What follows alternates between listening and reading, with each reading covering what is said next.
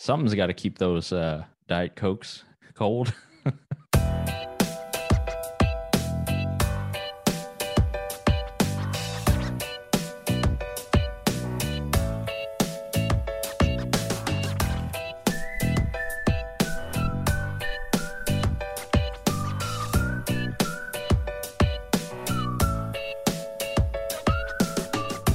Well, hello and welcome to Consumer Choice Radio.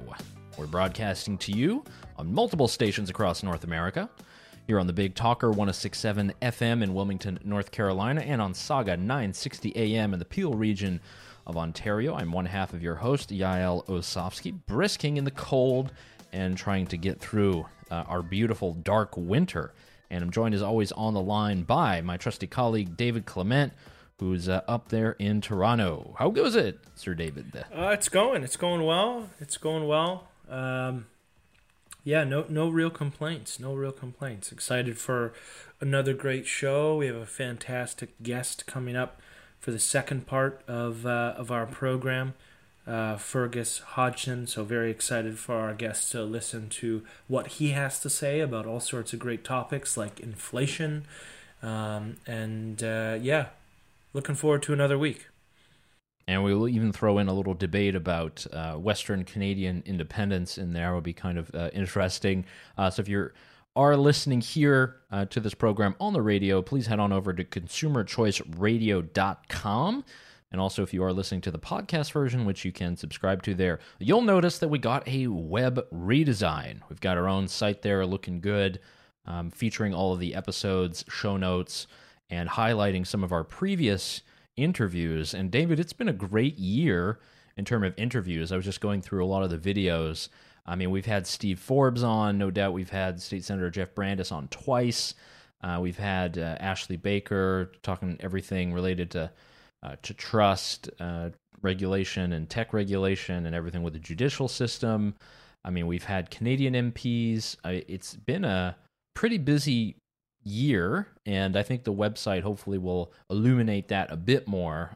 You'll see some of the great interviews that we've had. Also, Melissa Chen, Spectator USA, former Governor Mark Sanford. I mean, it's just been a very rich year for Consumer Choice Radio, so hopefully our listeners will appreciate that. Yeah, and I hope that we can get some of those guests back on the program. I know that they would probably have a lot to say about what is going on in both Canada and the United States, whether that be economic policy, the Biden administration, trade, what to do about China. Here's to hopefully some high-profile guests to be joining our program in the coming weeks. And we'll try to get that going, and we'll have Fergus's interview coming up after the first break, so you'll hear that here. But David, since we're started on the show, we're nearing the end of the shortest month of the year. There's a lot of stuff that's keeping us, pretty, I would say, occupied. Surely the markets, everything looking red the last 2 weeks, which ain't good. We have cryptocurrencies like Bitcoin going through the roof and then going back down. All kinds of talk on social media, regulation. It's a busy time, but I figured we might as well take a little break and do our Consumer Corner. And for those of you who have not listened to this in the past, Consumer Corner is just a small segment where we discuss some of the latest consumer innovations that we've become aware of, whether it be products or services or apps. Great things that I know that many of our listeners might be interested in. It's pretty cool to be able to also sit back and marvel at some of the things that we have, not just the great Amazon deliveries that we have to our door, but also the great services that we're able to get, shows, all the rest. So, David, anything in your Consumer Corner that you would want to bring up? Yeah, I mean, one interesting one is this new platform called Noom, Noom. It's for those who... Is this a reading thing? No, it's for those who are looking to lose weight. Ooh, okay. Yeah. And I mean, I'm usually pretty skeptical of these things. I just find that a lot of it is just too repetitive, and it's really not informing me of anything new or innovative. But I will say that I did sign up for Noom, and it's a great platform. It is actually a really effective way to kind of change some of your habits and lose weight for anyone else who was interested in that. And it's working on a personal note. So huge praise for that. And I'm sure I know for a fact anyone in Canada has certainly seen the advertisements on TV. But yeah, it's been a great experience so far. Interesting. Yeah, there's not a sponsor, by the way, but Yeah, yeah, yeah. Noom. Pretty interesting. That's cool. So I have another one that I've been messing with for probably the last couple of months. I found it very interesting. It's an app called Zero. Okay. So this is actually an intermittent fasting app whereby you Ooh. can track your intermittent fasts. You can use the various scales, whether you want to do a 16-8 program where for 16 hours you fast and within that 8-hour window you eat, or there's 24, or there are people who only eat one meal a day. There's all kinds of kind of cool things where it's gamified it. I'm 4 days in, so I'm incredibly hungry, and it's like it's getting on dinner time here, at least when we're recording. So I definitely want to do that. But the app is great. I actually heard it mentioned on the Joe Rogan Experience. Yes. Peter Attia is a doctor who I think he is behind the app, and he definitely promoted that. And what I really love is it just has a lot of good consumer information and knowledge and little guides. I think that kind of stuff is pretty cool and empowering for a lot of people who might have never thought about it. Yeah, I think that's the thing where it's like, where do you add value in the like nutrition and health space? Because I mean, different gyms can be like, oh, well, we now have an online platform for you to do workouts at home. And I mean, that might work for some people. I know for a lot of people it really doesn't. But what makes what you just described and the Noom app maybe a little different is that it's actually tackling some of the habits and behaviors that are obviously intertwined with your overall health. So I think that it's certainly a great step forward. And I mean, what's also interesting is I think that the pandemic has kind of, and I don't know if you feel the same, but maybe made consumers more health conscious than ever before, where people are really starting to think about ways they can be active, what they are eating. It's like almost as life got less busy, we started to reevaluate things a little more. I don't know if you see the same thing in your day to day life. Well, it's definitely it's looking for alternatives because at least for us, the gyms have been closed for many months. So you don't have that option. Luckily, I do live in a larger city where I can walk around and usually get my 10,000 steps in pretty easily. Just doing all kinds of things around town. But it is true that with all the technology that we have in our smartphones, you have that choice. You're able to find these alternatives as well.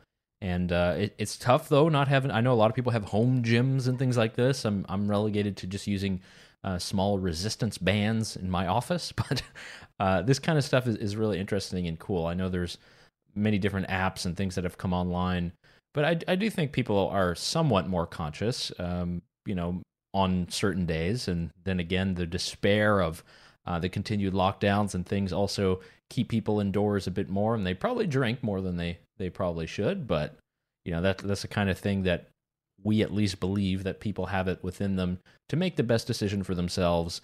All the tools are out there, no doubt, and there's a lot of great things to come from that. I think So on even just like my Fitbit, so like being able to know, okay, how did I sleep last night? Like what did my sleep patterns look like? How many steps did I get in?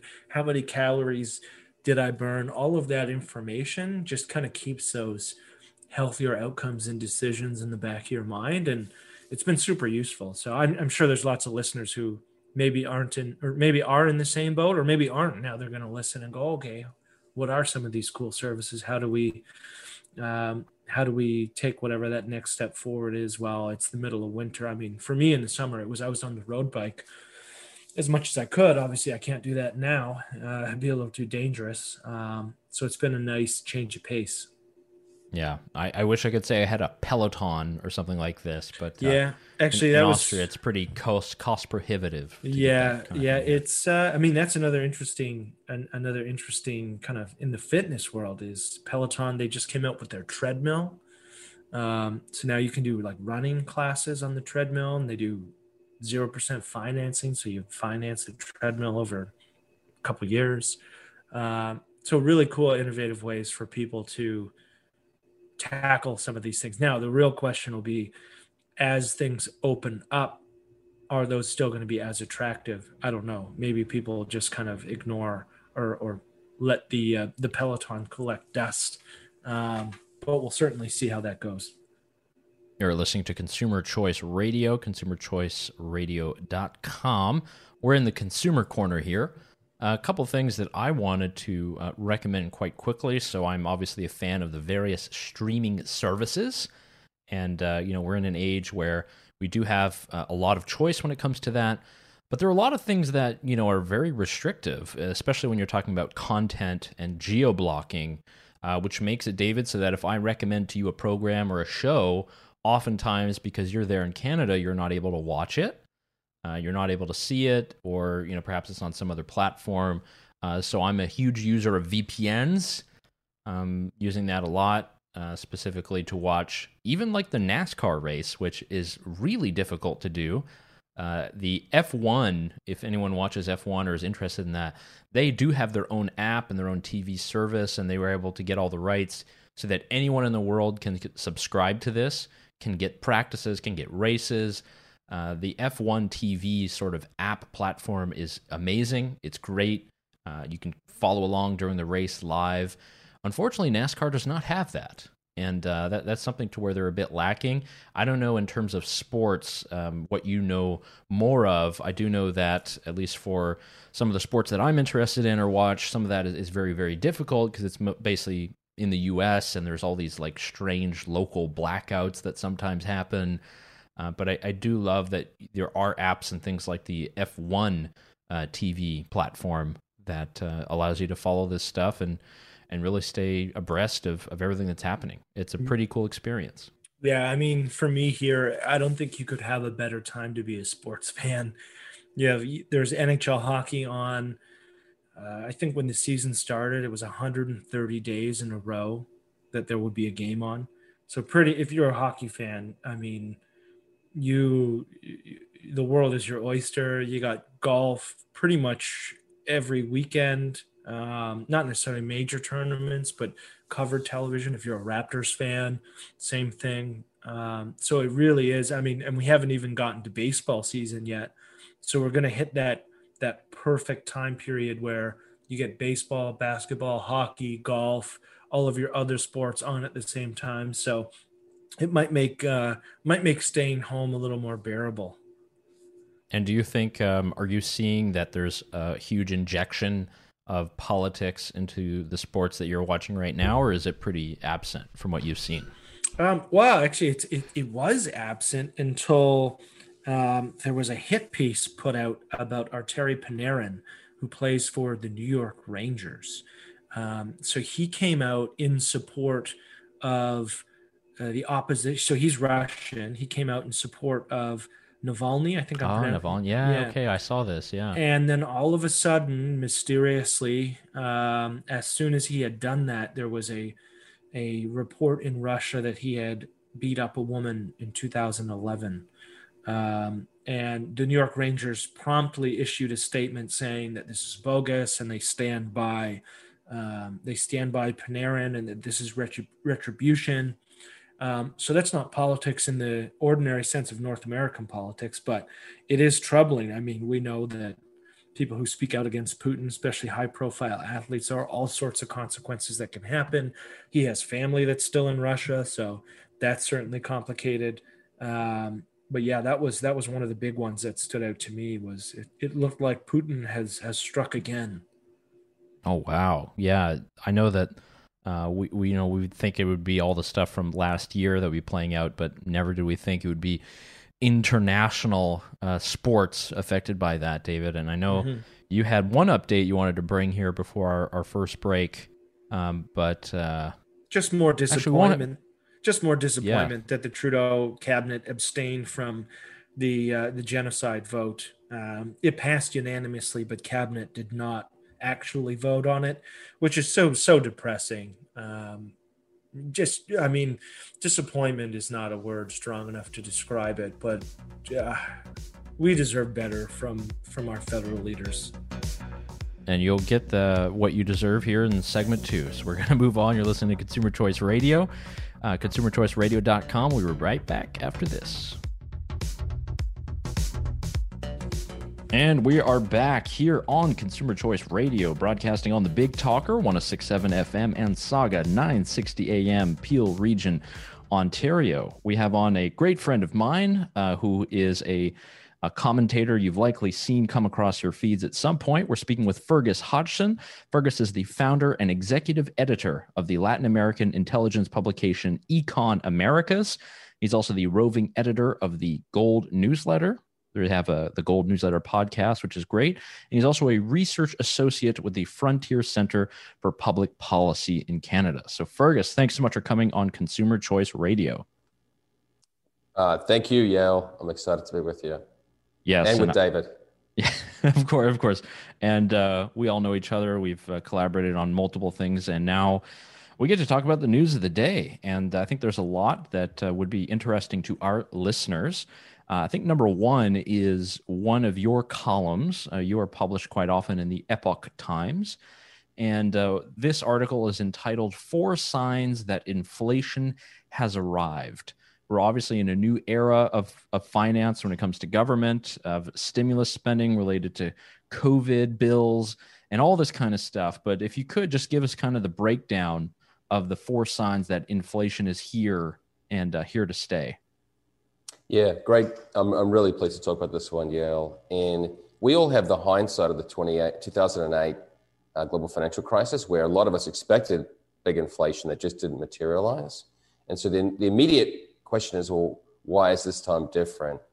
And we've gotten to a point where there are 2 big changes. One is that the level of monetary stimulus is much greater than in the past, right? We're actually going to helicopter money, where people are just dropping cash from the sky, well, not literally, but almost. And then the breakdown in supply chains, right? So the transport networks, the movement of people is so severely inhibited that is limited supplies. So I wrote this about maybe 5 months ago now, but basically I said that there are clear signals that we actually already have inflation. And the first, of course, is that the Federal Reserve itself has inadvertently admitted this fact by changing the way it calculates its inflation target.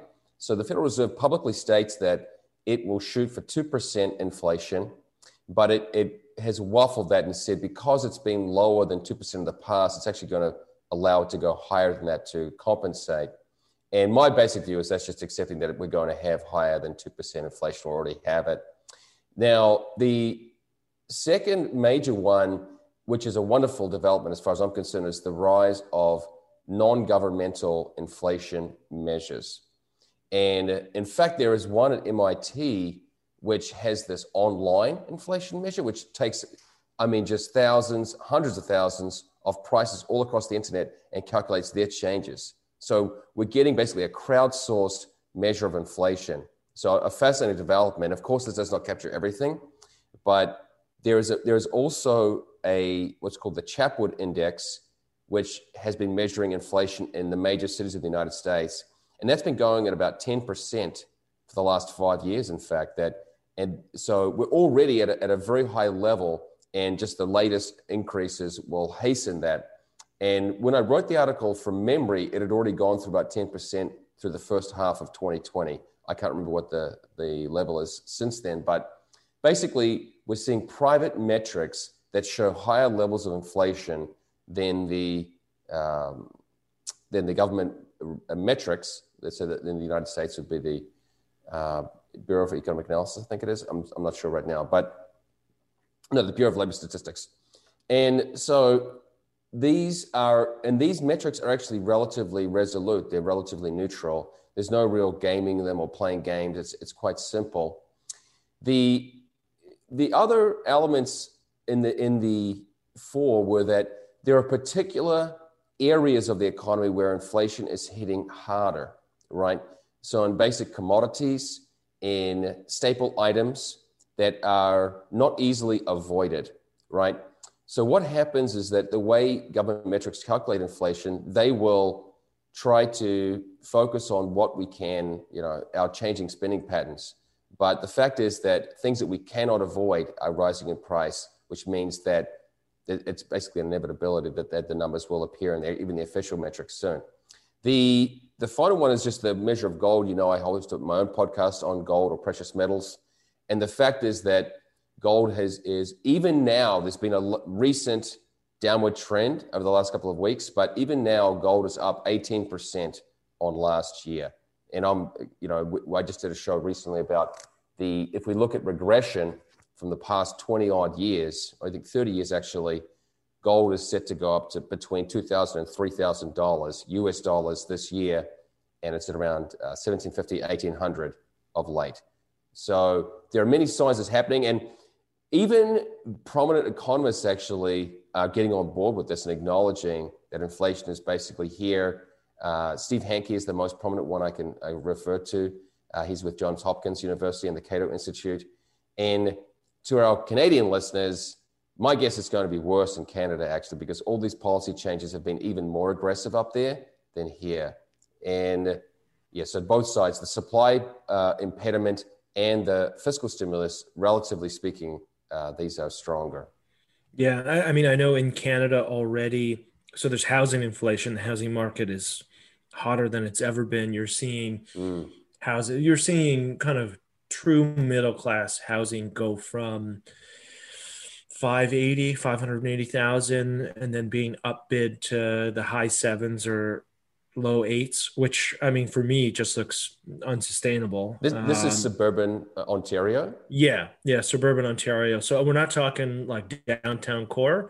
We're talking between 80 to 150 kilometers outside of Toronto. And you're seeing this huge upward swing where if you just look at the metrics, like you'll see a house double in the last 5 years, which is something that I don't think we've ever seen before. And then, of course, there's also the good side for Canada as well. I know that Sylvain Charlebois from Dalhousie is projecting that most basket goods, like vegetables and bakery goods and meat, are going to rise 3.5% to 6.5% in 2021. So we're really starting to see other classes just outside of assets start to inflate upwards, which I think is particularly dangerous.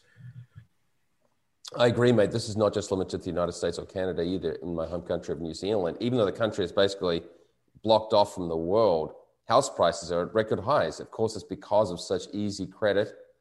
And of course, that has to go somewhere. And it just means that the returns available on real estate in places like Canada are just less, right? So rents have not risen at the pace of the housing prices. So your capitalization rates are lower. It's just less lucrative. But so long as the interest rates are lower, and this is one actually opinion from Steve Hanke that the interest rates from the U.S. Federal Reserve and from the Bank of Canada just will have to rise in the near future. There's no getting around it. And there's going to be a great deal of pain when that happens because first, all these governments have basically taken on huge debts, and how the interest payments are going to consume a greater and greater level of tax revenues. And also because that will then make lending much less exciting and will take the heat out of the housing market. So people who have bought at the top will feel it. Well, yeah, and then you'll also have the issue of folks who have maybe overextended on the assumption that, well, yeah, they're going to buy in at 810 now, but in 10 years it'll be worth 1.2 million. And then you have the prospect of higher taxes. You have the prospect of maybe a rate hike. So their rate goes up. So if they're at the cusp of what they can afford, they then become one small shock away from falling into that deferral or default stage. There's one other element which just occurred to me last night because there's a new report out from the Frontier Center, or it's a demography, a housing affordability survey, which is relevant to consumer choice, and it refers to I'm guessing it's a bit delayed, and that would be data from 2019 or early 2020. But my guess is too that once housing gets to a certain level, once it gets to the point of the Vancouver and Toronto levels, there's going to actually become popular resistance to say this is getting out of hand. We either need public housing or we do need to open it up. The people who've relied on regulatory protection to inflate their housing prices, I think they're going to come in for a rude awakening that at some point that's going to come back to haunt them, that protection can go away and they'll feel it. So I do know in New Zealand that is happening, that there's a great deal of resistance now to the fact that house prices have gone just sky high. Yeah, it may be the ultimate battle between the NIMBYs and the YIMBYs. For listeners, that's the not in my backyard and the yes in my backyard. And I use NIMBY to describe those who oppose pretty much all development. I mean, I see it right here where I live in Oakville. There's resistance to pretty much anything of remote high density, which is of course needed. And so we may be in for a rude awakening in the greater Toronto area, where you start to see a real kind of popular push for an increased supply. Now, is that going to happen? I don't know. It's all done at the local level, which is a very complicated level of politics. But yeah, that's a challenge, David, because don't you see the tension too? Because many of us, maybe we have nostalgia for the old way of our towns or the appearance, but at the same time, if you've got a growing population, what are you going to do, right? So I think it is a difficulty because, much like you, I guess. I mean, I assume Yale, you have nostalgia for maybe the Montreal landscape or downtown or whatever. So we don't want to just railroad that, but at the same time, people need a place to stay, and it just seems that people really want to be clustered in Toronto, Vancouver, Montreal, in Canada. That's where the work is. Well, these are the best places to be, you know. We're speaking with Fergus Hodgson here on Consumer Choice Radio. Fergus, you write about a lot of different things that are, I think, interesting to consumer choice, markets, finance. You're now doing some deep studies on finance. I thought of having you on in the wake of everything that was happening with GameStop and the market and meme stocks. I think at this point, you probably have a more technical understanding, but sort of what is your reaction to what has played out over the stock market the past couple of weeks, crypto going through the roof and now back down again? And it just seems as if we're in a really strange time. What do you think about all that? Yeah, the key insight or takeaway from me, from my perspective, is that there's been a declining level of trust in both corporations and financial markets. The irony is that as these markets become more open to the broader masses, their distrust has become manifest in how they participate with it, right? So there's actually great data from the Chicago Booth and Kellogg School business schools, and they show that basically anger about the economy has gone up in 2020. Surprise, and the financial trust has gone down. So the anger is the highest since 2013, and financial trust, I think it's still higher than it was in previous years, but after 2008, there was kind of a resurgence. Trust was growing, but that has gone back down again. So basically, we're seeing the manifestation of this lack of trust in financial markets, the sense that there are bailouts going on, that they're unfair, that when there are these, COVID-19 supposed bailouts, that the scraps, leftover scraps, go to the people, and the protected classes, such as there was something like maybe it was a 20 million or some massive amount for a little wee opera house in Washington, D.C. getting a bailout. I'm going, is this really necessary? This place is already basically built with gold and diamonds. Do we really have to give them another 20 million? So people are recognizing that they feel like the game is rigged, and they're just trying to take vengeance upon whoever they can, including hedge funds, which aren't really the villains here, to be frank. I don't see them as villains. And in fact, hedge funds, the research shows, are not that lucrative, at least for the users of them, right? That hedge funds are more of a status symbol than a profit maker. And because they come with such high fees, it's incredible that they still exist. So I do think it was comical and maybe entertaining to watch, but I don't see the hedge funds as the villains here. Wow, I didn't think we'd have a supporter of the hedge funds that would come in so swiftly. So, well, also because hedge funds actually lead the way in much financial innovation. Sure. And that's one of the reasons why, they need accredited investors who have, I think, over $1 million in net assets or net worth. And so they are allowed to do many more creative things that can then trickle down to other people later on. See this? That's a good nugget of knowledge here from Fergus Hodgson on Consumer Choice Radio. We'll be right back after this, and we'll be right back. We got plenty more questions to throw at Fergus, and I know he's going to have some great responses for us too.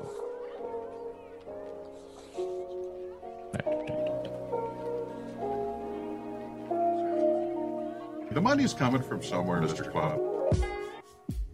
And we are back on Consumer Choice Radio, broadcasting throughout North America and the world on consumerchoiceradio.com. Fergus, we wanted to bring you back because we got plenty of other questions, my mate. We can't just confine you to one segment. We got to go to two. There's a lot of other things that are happening in the news related to cryptocurrencies. I know that's been big.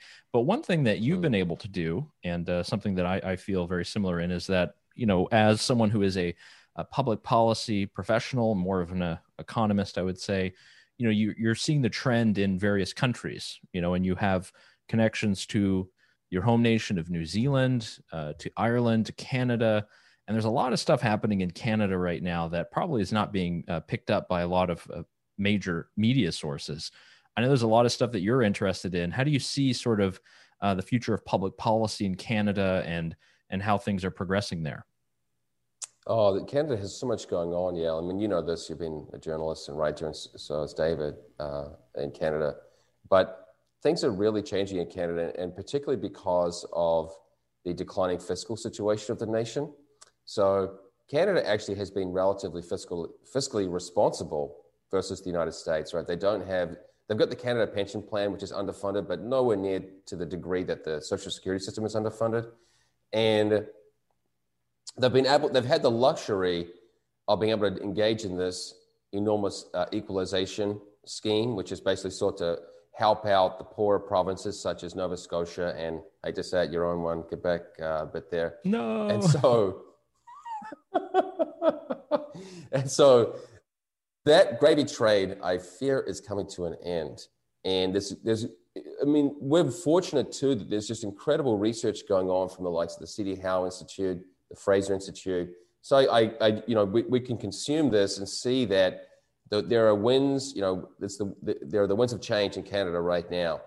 And one drawback that I fear the provinces are going to feel as this fiscal tightening happens is that the federal government or the national government of Canada is going to say to the provinces, if you want to get this kind of quasi bailout money or equalization money, you're going to have to do certain things. The strings attached to this money are going to multiply.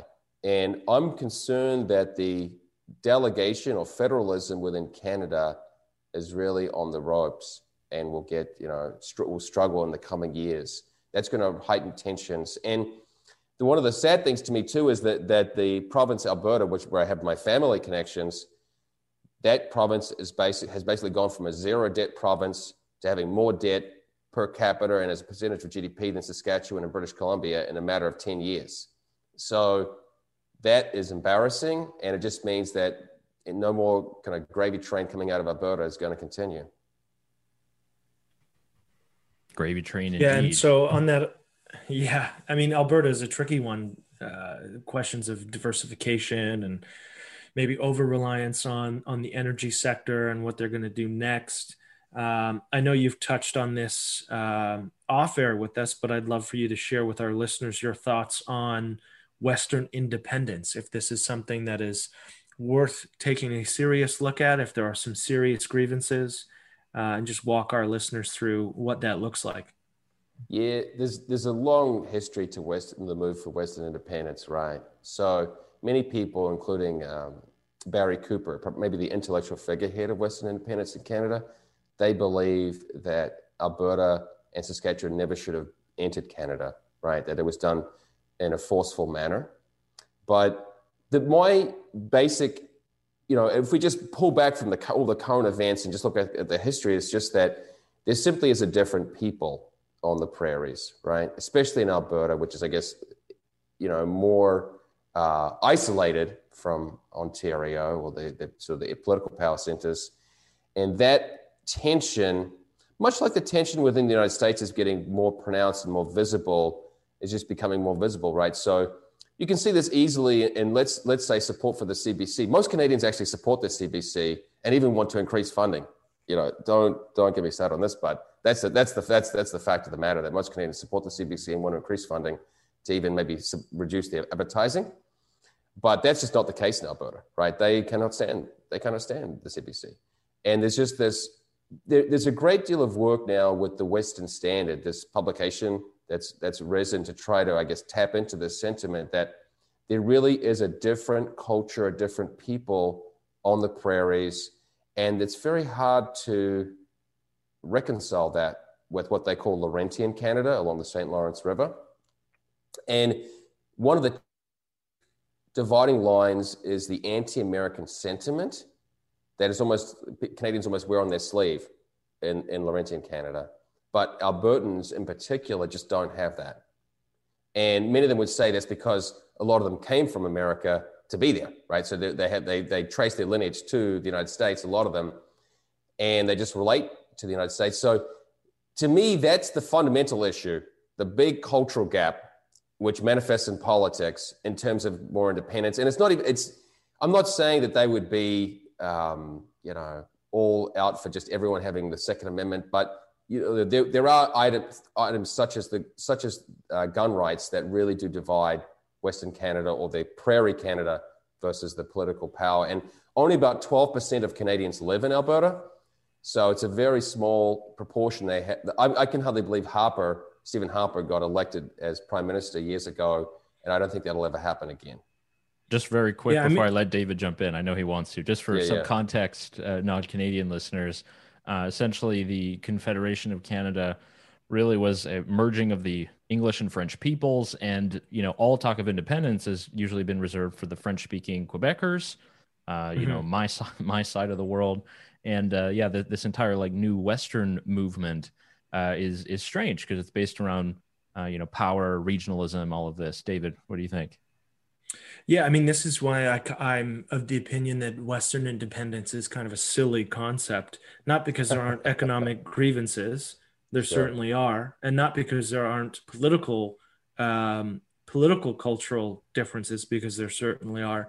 But for me, I just don't see the same cultural bonds between the prairies that you see in Quebec, which in my opinion was really what drove, I guess you could say, the legitimacy of Quebec independence, was that shared linguistic, religious background. It's not as strong, in my opinion, in the West, and communities like Edmonton and Calgary are very much those multicultural hubs, to a lesser extent than Toronto and Montreal, but they are.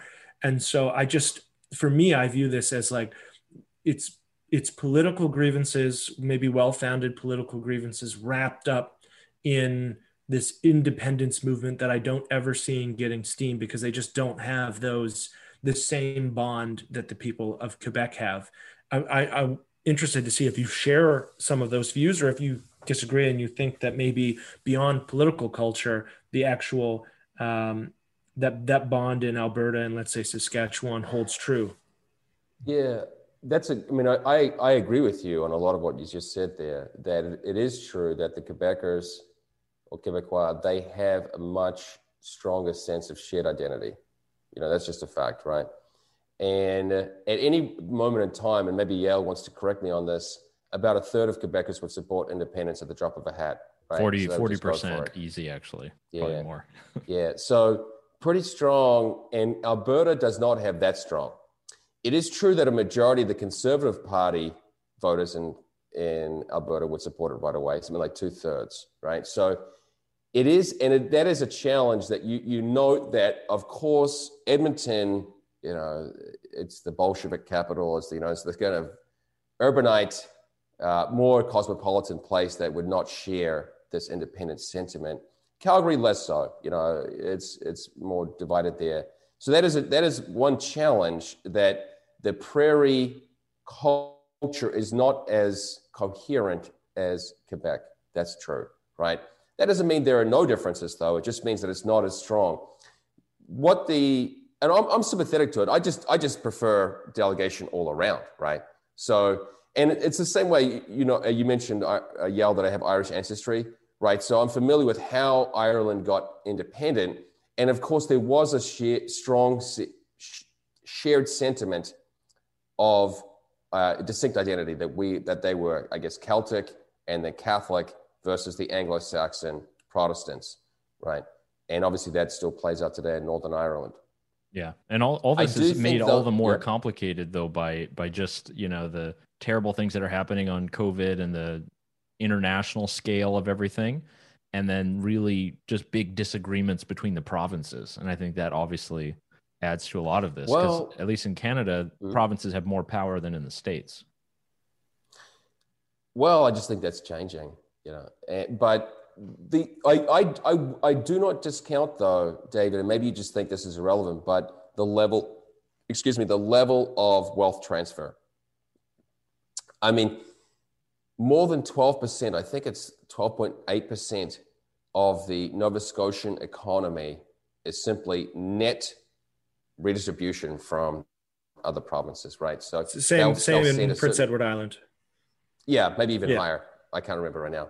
The Fraser Institute had a great report on this, and that makes Nova Scotia more dependent on net transfers from the other provinces than Guatemala is on remittances from the United States. I mean, it's like a third world country, right? They're basically taking money from the other provinces, and so if you continue to take something like, I think it's something like 5% of the Albertan economy every year in net transfers away from the province, how do you think they're going to feel after 20 years of that, right? And their basic view is that this will never change, that the Ontario or the capital elites just don't care, and they're going to be just the suckers in Confederation forever. And sure, they don't have as coherent a society or culture or identity as Quebec. That's true, but they would believe, maybe this is coming to an end now, that they have the economic wherewithal, the courage that maybe Quebec didn't. They just stopped them from getting over the finish line, when they went for these attempts back in the 80s and 90s. Yeah, and it'll be interesting to see if any resurgence in energy, in the energy sector. I think that probably would give more weight to Western independence when they carried they held more of the bag, for internet speak. But now there is a growing question of the decarbonization of the economy. Whether that or not that's a good thing is a whole nother show.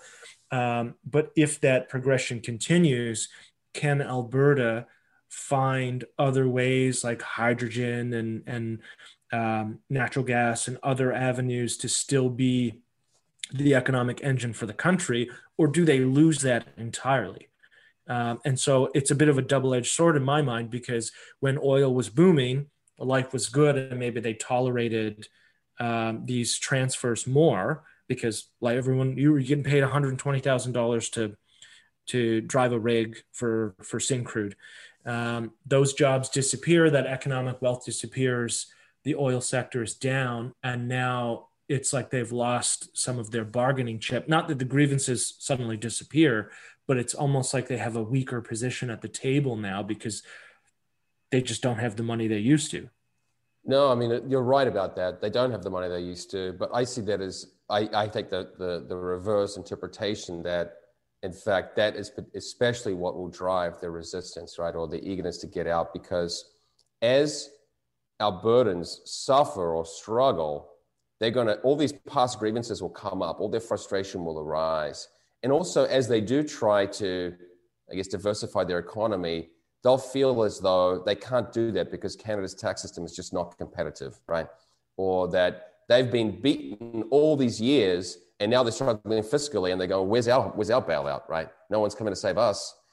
And so also, this whole COVID scenario with the imposition of masks and this blockage of travel basically really hurts the prairies because they obviously the Rockies is huge for tourism. That's just all disappeared now basically, and so look, these are early days but the groundwork is being done to make it happen, right? So. A great intellectual I admire, Marco Navarro Gini. He's in Calgary and he leads the Haultain Research Institute. And he went through in a presentation about a year ago all the features, all the ingredients in place that Quebec had to get independence, right? And relatively a great deal of support from the political class of Quebec, surprisingly. And the business class was not so excited about it, but it's the opposite in Alberta, where the political class is just dead against this, basically. But the business class is right for it. So that suggests to you, like I said, as the tension rises, the business people will come more in favor of it. There are think tanks getting behind it. There are publications getting behind it. There are two political parties that are overtly for independence. So there's a greater kind of like bottom-up push that cannot be ignored. Definitely. And we've been speaking with Fergus Hodgson. He is the executive editor and the founder of the Latin American intelligence publication Econ Americas. You can follow him on Twitter at FERG Hodgson. And I know he's on very competing social media networks as well. Fergus, just in your last segment here, very quickly, just tell us a little bit about Econ Americas and the work that you guys are doing. Oh, thank you, Gail. Right. So I've spent so many years of my life working as a journalist, editor, covering Latin America and traveling the area. And my basic view is that it's an misunderstood part of the world. And I have built up a network of people who both work with me and whom I know. And our view was that we should basically hasten investment in the area, which is what it lacks. And so we consult with people who want to do that. And we also release monthly backgrounders on different important investment topics. And as I finish my MBA, I'm going to be ramping this up. Beautiful. That's Fergus Hodgson. Thanks so much for coming on Consumer Choice Radio. Thank you, guys. Have a great day. Cheers. And that does it for Consumer Choice Radio. Thank you for joining us for the hour, and for all the other past shows and archives, check out Consumer Choice Radio for much more.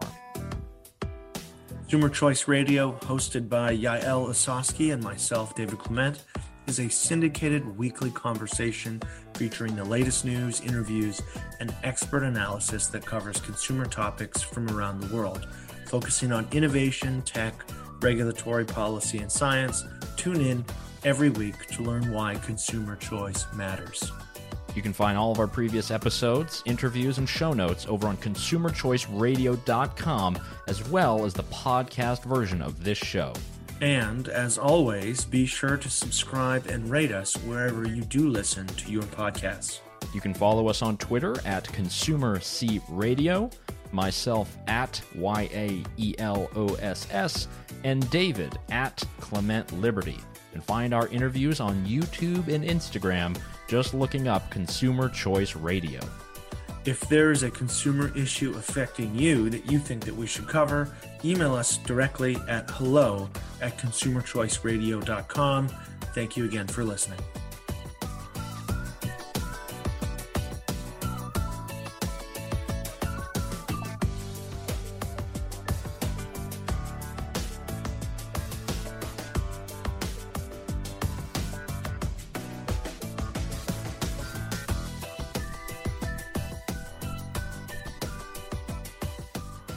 We have... In the name of Jesus. Oh, thank you.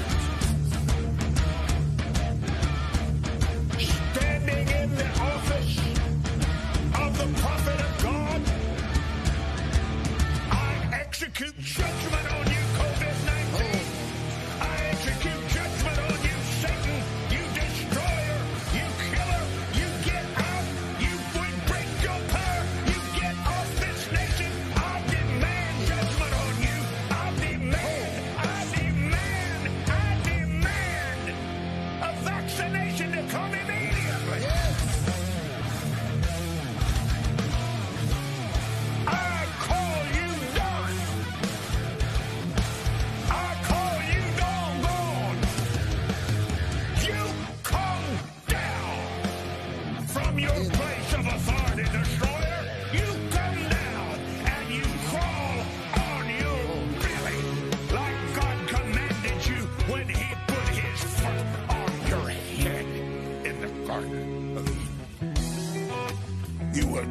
destroy through COVID-19.